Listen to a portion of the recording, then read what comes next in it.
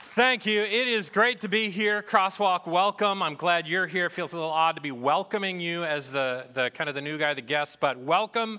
If you're here in the room or if you're online, we're glad that you are here. I'm the lead pastor there in Chattanooga at our Chattanooga Crosswalk campus and also a part of the teaching team for Crosswalk Global. And it's a pleasure, a privilege to jump in here and to spend time in this, our fourth week in a series called Uncomfortable. Today, we have uncomfortable unity. Uncomfortable unity. And maybe it feels like unity would always be comfortable, that's what would make it unity. But, we're going to get into this a little bit. And I'd like to start by taking you to some of the last moments of Jesus' life before the cross. As he spends some time in prayer and he's talking, and I believe he's making kind of a dying wish as he comes to this conversation. And we find him here in John chapter 17. Jesus looks up to heaven and says, "Father, the hour has come. It's go time. It's time. This is the end." In fact, he will say, "Now I am coming to you." And then he has a request. He has, and you know it probably. He says this, "I'm praying not only for these disciples, but also for all who would ever believe in me through their message, not just for the disciples who quite honestly right now are snoozing off to the side, not just for them, but for all the Crosswalk campuses, for anyone who claims the name of Jesus, for all of my people across time. I'm praying for something, and that something is unity.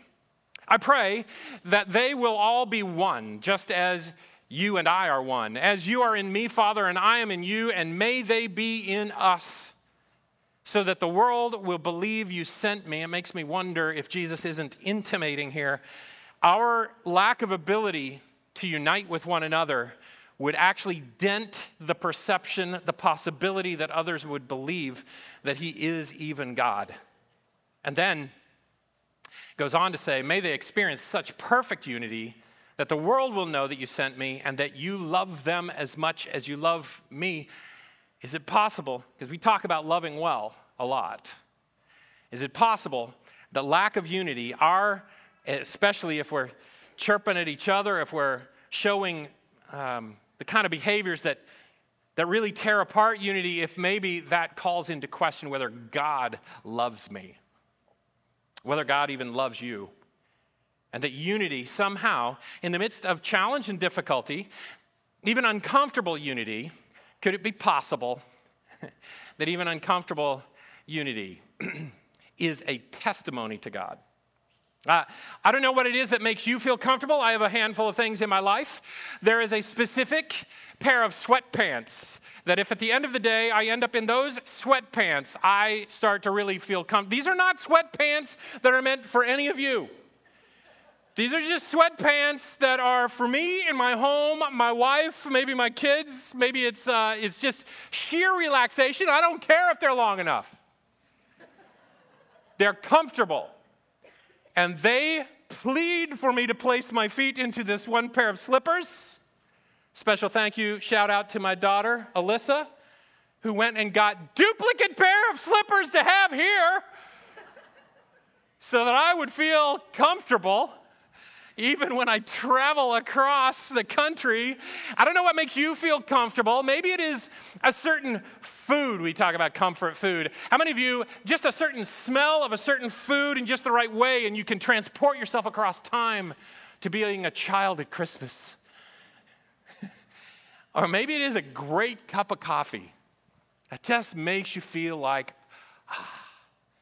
this is good. I'm comfortable now. What makes you feel comfortable? I wonder. I'll admit to you, because I'm out here, been here for about a week, and I got one rental car, and in 2 days, I had to take it back. It was uncomfortable, and I returned it for a different car. I'm not going to try to disparage publicly what that car is, but one of the issues is just that I don't know if I have a weird body, but just sitting in a car seat and whether you can get it into the shape that you want. I love my car. We have two cars at our house, and my wife drives a Pilot mostly, and the car that I have, just to get the seat perfect. How many of you have gotten into your car forgetting that somebody else drove it between the time you last drove it and now, and somebody else has moved, they've moved the seat. And it is uncomfortable. It is, and maybe if you're tall, you're bouncing your head. Maybe if you're not, you're just swimming in there trying to find. And it takes, really, let's be honest about it, it takes a couple of minutes of just being irate to remember that there's a button you can push with the memory on it and get it back to the right spot. I tell you what, my bed at home, that makes me comfortable. Every other bed is just chasing how close or how far apart it is from the level of comfort of that bed. My own shower at home. No offense, Lissy, my neck is really clean these days because the shower is a little short. I love my shower. What do you, as soon as you are there with it, what makes you feel comfortable? God's people? Oh, whoops. Now I got a question. Is it even, do you think even Jesus' goal here in this world to make us comfortable? I heard a no and I heard a yes, and maybe that's fair. Yes and no. I know for some of us, we have trouble believing that God would want to be around us at all. And I think he would want us to feel comfortable with him and with his people. Some of us feel like it's our role to tell everybody else, not you. And I wonder if Jesus might want to make us a little uncomfortable. Yeah, I think unity is a very uncomfortable idea, because here's the problem. I'm pretty cool, but some of you, and I don't know if you've checked, but some of us. Well, and then I say something, or you say something. We can be okay until somebody starts to talk, and then it's like, oh my goodness, did you hear? I'm not sure it's even Jesus' goal to make us comfortable. It is his goal to make us unified, to bring unity. And that can be wildly uncomfortable. We talked about John chapter 17 and Jesus' dying request, and it's only a couple of days earlier, right? He's about to go to the cross. It's a couple of days earlier. Amidst all of this thinking that's probably swirling in his head about unity and what he'd wish for in us, that Mark tells us this story. Mark says Jesus comes to Jerusalem, he goes into the temple, and after looking around carefully at everything, he left because it was late in the afternoon. Have you had that experience? Have you walked into a room in your house and you went, oh, not today. I can't deal with all of that today. That's what it feels like to me, because he's going to show up the next day and he's going to do some stuff, and it feels to me like he walks into the temple and he looks around and he goes, oh no, I'm going to need more time. And I wonder, as he shows up for your life and mine, no matter how put together we feel, no matter how long we say we have followed him or even have indeed followed Jesus, I wonder how many times Jesus shows up, opens the door of our life, looks in and says, this is going to take a little more time than we've got right now. Because Jesus will show up again probably next day. He enters the temple and he begins, you know this story, he begins to drive people out, people who are buying and selling animals for sacrifice. Which actually, this is all a derivative of stuff that comes straight from Scripture, right? This is stuff they're kind of supposed to do. This is on the checklist of being a good Jew, a good God follower. As Jesus walks in and looks around and starts to drive people out, and he's flipping over tables, coins are scattering, clattering around the room. He's throwing chairs. This Jesus of unity is also a Jesus of table flipping, right? Which is a weird juxtaposition in a short little time span. And I wonder, the Jesus who calls me to unity, I wonder what is in my life, I wonder what is in your life that he would walk up and go, okay, this is going to take a full afternoon of flipping stuff over. And what is it that is consistent with the idea of calling us to unity that he would want to remove. So as he goes into that temple, these tables are tables of exclusion and barrier and exception and not you, not now, no. By the time these stories are told in all of the Gospels of Jesus kind of ripping apart the temple a little bit, rearranging his house, by the time he's done driving people out, it's the lame, it's the sick, it's the people who don't belong, it's the little children who come rushing in. A bunch of the lesser than, the people who don't stack up, the people who wouldn't be on the poster. It's fascinating to me. It's not just Jesus in the New Testament. Paul talks a good deal about this interesting element of comfort and being comfortable. I'm not sure it's actually God's goal for me to be comfortable fully or always. Yes, to gain comfort in coming in, but maybe no in my propensity to build up barriers from other people being able to come in. Paul writes about it in 2 Corinthians, says this: "Praise be to the God and Father of our Lord Jesus Christ, the Father of compassion and the God of all comfort." And you're going to need to read the rest, or else you might think that what God is about is completely creating, it's a sweatpants thing that we're doing here. But it goes on to say this. As Paul writes, "The one who comforts us in all our troubles so that we can comfort those in trouble with the comfort we ourselves have received from God." And maybe the most audacious, provoking word in this whole little passage right here is the repetitive use of the word comfort, but don't miss how Paul couches it. He says, comfort in all our troubles. The Christian walk is not just one of comfort. It's comfort in trouble. In fact, you could take the original language of this passage and you could unpack it to say very faithfully, comfort in the middle of trouble. You could even, one way to unpack the language is comfort through trouble. Could it be that while God calls us to unity, he calls us to an uncomfortable sort? Unity that is not a matter of simply finding all the people who agree with me and believe like I do and think the exact same way and act like me and dress like me. But the kind of comfort that is uncomfortable, the kind of unity that flips tables over and says, anything that's a barrier to walking to and with Jesus Christ, we will remove it here. And I wonder, does God use trouble? Even discomfort to grow me?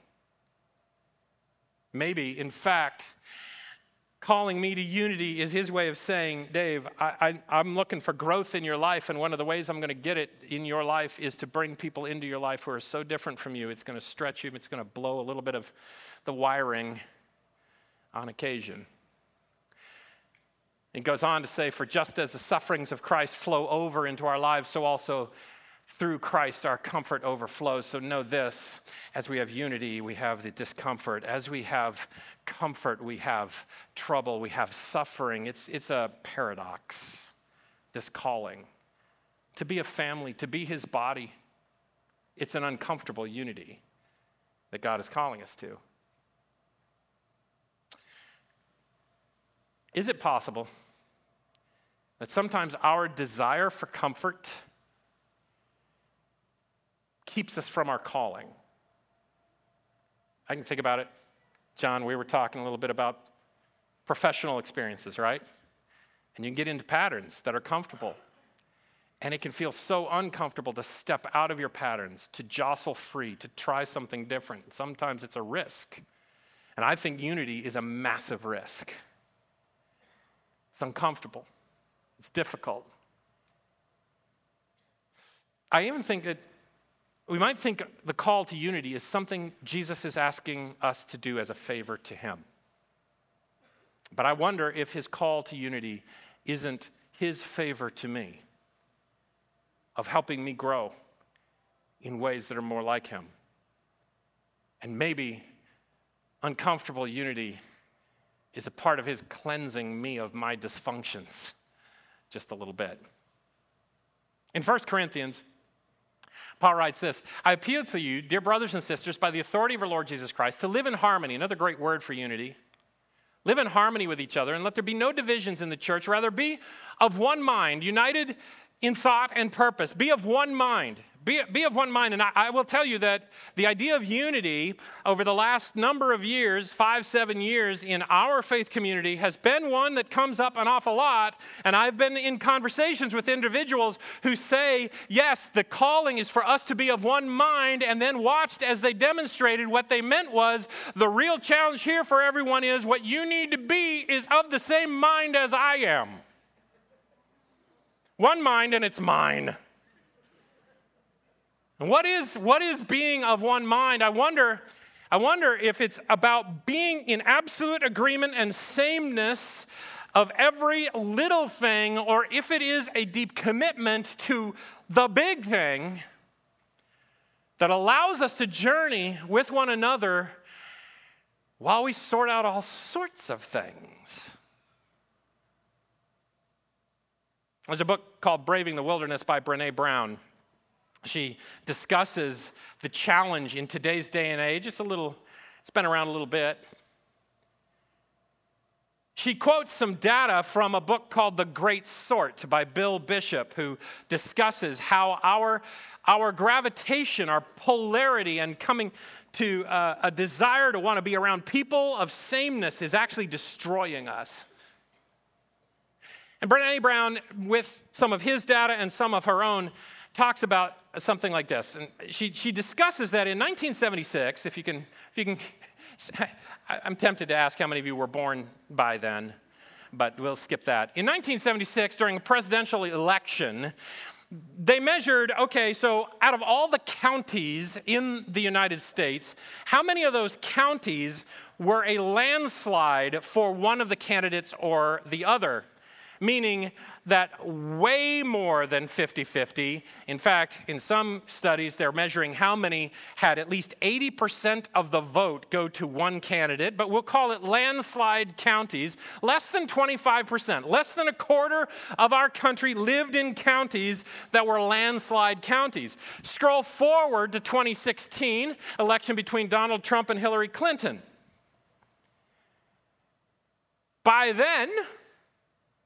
By now, 80%, over 80% of Americans live in landslide counties in the United States. Well, that, I guess, would be a good thing, right? Be around people who think like you. Think like me. No. During that same stretch of time, data sharing the levels of loneliness we experience have skyrocketed. Turns out being around people that are just like me is getting ever so close to just only being with me. And depression more than doubles during that time. Mental health issues. Could it be that one of the blessings and the beauties of humanity in Christ is that we would be with people who stretch us and push us and think differently than ourselves? And that God's call to unity is not a call to sameness. It's not a call to similarities of every sort. It's not a call to uniformity and conformity. I think about Paul and the early Christians. They ended up in a lot of conversations back and forth, and we'll go take a look at some of his comments about a specific subject and the reaction to it. The subject is circumcision. I don't know how often you've been talking about that in your daily just conversations. But for the Christian church in Jerusalem, Judeo-Christian church in Jerusalem, circumcision was a big deal. It had to do with dedicating your heart to God and being one of His. And this is not negotiable. And frankly, they could take you to passages of Scripture to point this out. And so there's a big argument because Paul has begun saying, nah, not so much. He'll say some weird stuff, actually. Often with a bit of humor that has a bite to it. Do you guys do the bee sting coffee here?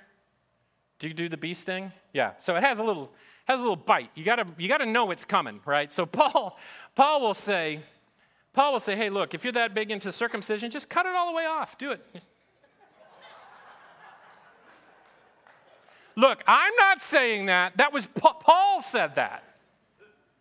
So you have the Christians who are Gentiles who have come to Christ in many cities, and then you have the Jerusalem church, and they're in a bitter argument back and forth, and you know how they end the argument? Paul essentially says, hey, Jerusalem church, you do you. Knock yourselves out. Go for it. Just don't say we have to also. I just want to challenge you. If your faith has a bit of the flavor of telling people what they have to do, maybe we should tone that down and walk and step fully into the uncomfortable place of saying, I don't, here's where I stand on this issue, and I see you stand in a different place, and you know what? I think what we should do is just walk together. Because when it comes right down to it, the big deal for me is Jesus. And he says that I'm to be a part of a body where we're all different pieces and parts, and I don't even know to what full extent he's going to take that. I just know this: I'll always be safe with people who are submitted to Jesus. Yeah. I know, I think we can survive one another's differing opinions if in the end you and I are both submitted to Jesus Christ. I know for a fact he's working on me, doing stuff in me. And if you're submitted to Jesus, that's true for you too. I think we'll be safe. Uniformity is often based on very clear guidelines of exactly what you must do, how you must do it, what you have to say, and that you would follow through with that. The problem is that if we're going to have a really super clear list of things, we're probably going to have someone explain to us exactly what that list is. Usually, uniformity requires a principal or a board that decides at our school you have to wear this exact uniform, right? We have these rules you have, and so sooner or later you got to come up with the committee or there are portions of our Christian faith that have set things up with a very singular person at the top of this whole pyramid who says what you must do, or else you're not allowed to be one of us. Woe to us if the person at the top of that pyramid is not Jesus. And it should concern us when a human being says, do as I or get out. That's a problem. See, unity is not based on what happens out here. Unity is based on something deep inside. Unity is based on trust. And trust, and you can violate one another's trust. I can violate your trust. My family is here, and that's such an awesome thing. We're here for two reasons, big reasons. Of course, we were coming out here, wanted to try to orchestrate it to work right, because our middle daughter is celebrating a birthday this last week. So we all got out here in time to celebrate the birthday. And then we're going to go for Thanksgiving up to the Redwoods and spend time at a house, an Airbnb. Here's what I know. Along the way, we're going to irritate each other. It's not going to be me. It's not going to be my fault. And you all know what I'm talking about. We don't all think the same way, think the same thing, practice the same behaviors. And that's not what our family will ever be based on. It's based on trust and a commitment to love each other, no matter what. And I believe that is the call to unity of the Christian faith. To love well. And I want to suggest to you if you practice the kind of love that loves if, that loves when, that has requirements to your love, it's not the love of Jesus. Jesus' love loves now, loves before, loves when you are messing up, loves when you are confused and when you are wrong. And he calls us to that same kind of love and that kind of unity that is bound around a commitment, a submission to him, and a willingness to walk with each other. I think this is fascinating. This is also in response to the conversation around circumcision, which had been really fired up for a while. And Paul says, let all who are spiritually mature, I'm not sure if he's really kind of doing a little dig there.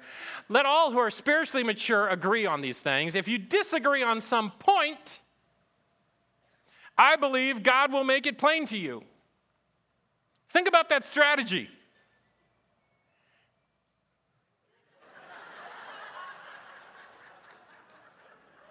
I'm coming.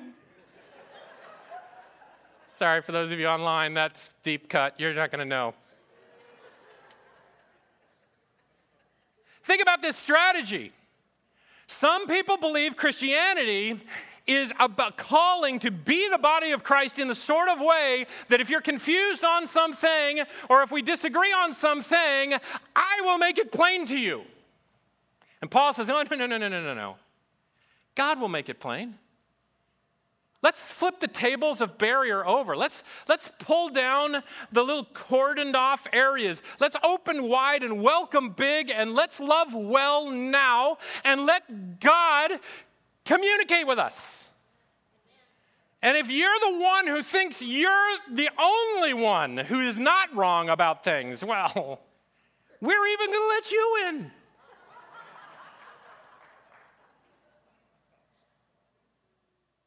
It's uncomfortable. It's difficult. Things were fine when it was just me. Not really.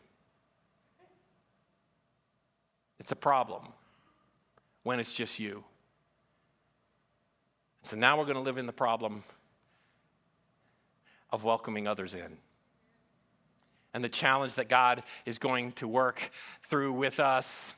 There were other arguments, not just circumcision. There included arguments about what you could eat and what you could drink, and sometimes it was about the exact food and whether diet could really sustain this kind of decision-making. But often it was actually about worship also, what food you ate because it had been offered to idols and all this kind of stuff. And so Paul, as he nears the end of the book of Romans, which is amazing, he in the 14th chapter says some stuff that's kind of interesting. He says, each of us will give a personal account to God, not we need to be accountable to each other, but our accountability to God is a huge, huge piece of this conversation. So let's stop condemning each other.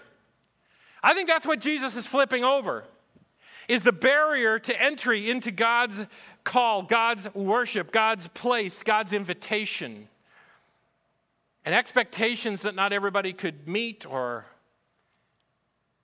he casts all that aside, and Paul says, let's stop condemning each other. In fact, decide instead to live in such a way that you will not cause another believer to stumble and fall, but to walk together. In fact, the instead that you won't cause somebody to fall, it's not even just walking along and watching somebody fall. I didn't do it. But being the kind of place, the kind of people, the kind of church that somebody who's staggering could hold on. Don't tear apart the work of God over these things. Do you suppose we have some of these things that we would be tempted to tear the work of God apart over? No, it's just them. Them. Oh, it's a part of the human struggle. It's a part of our journey too. And Paul says, look. You may believe there's nothing wrong with what you're doing, but keep it between yourselves and God. I don't have courage to just say this on my own. I had to put it on the screen so you'd know for sure this is not me. This is not Pastor Dave saying this. This is Paul. What Paul is saying is, look, you may have done a bunch of Bible study on a certain thing about prophecy or on a way that you should eat or dress or live and be super convinced about it. Hey, why don't you just keep that between you and God? Wow. By the way, how freeing would that be? To know I'm called to believe deeply, to live in harmony with all God is talking to me about, and in harmony with you, even if you're living a tiny bit differently than me, that we can walk together, and it's not my job. I'll let God do that. And I'm not necessarily going to just come full-on force forward. Christianity has a reputation for telling a bunch of people the answer to questions they never asked us, while living often in violation of our response. Why would the world listen to that? You may think Paul is primarily talking here about how you behave. I think he's especially commenting on how we speak truth. And he's saying, hey, a little less, please. How about we demonstrate what it's like to walk together, even when you're confused? To love one another, even when it's uncomfortable. To be together, even when it wasn't my idea. So we'll close his book of Romans this way. To say, may God, who gives this patience and encouragement, help you live in complete harmony, not complete uniformity, not complete conformity, in harmony, loving each other well because we love now, we love before. Not if. In harmony, as is fitting for followers of Jesus. And then you can give praise with one voice. Then you can sing it out loud and it actually sounds right. It's not some hypocrisy. Then you can give praise that is a glory to God, our Lord Jesus Christ. And therefore, accept each other just as Jesus Christ has accepted you so that God will be given glory. God is given glory when we accept others. So Crosswalk, wherever you're watching this from, God calls us to the kind of unity that is most characterized by the behaviors of acceptance of others. And for those of you that walked in here, not sure what you were going to find, or maybe pretty certain you knew what you were going to find, but you're here because of duty or habit, or couldn't figure out how to turn down the invitation, or maybe you got in here purely by accident. Got in here, we're not intending, and kind of looking around going, oh. And then it got weird enough that you couldn't back out. However you find yourself here, know this, the God of the universe accepts you. It is the clarifying, identifying factor of who he is. Oh yeah, he's probably got growth in mind for you like he does for me. But his number one characteristic is love when it is uncommon. Love before you deserve it. Love.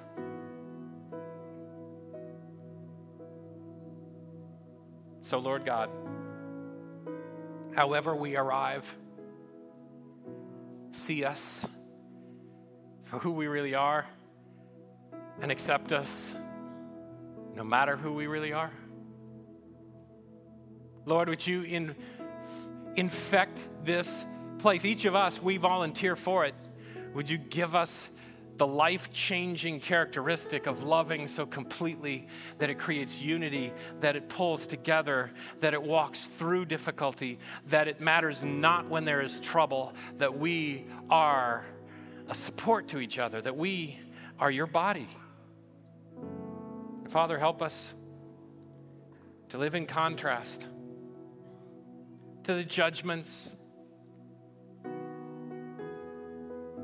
to the pain-inducing forms of Christianity that drive a wedge and erect tables between you and the people who want to come to you. So bless us today as we worship, and for that one who does feel alone,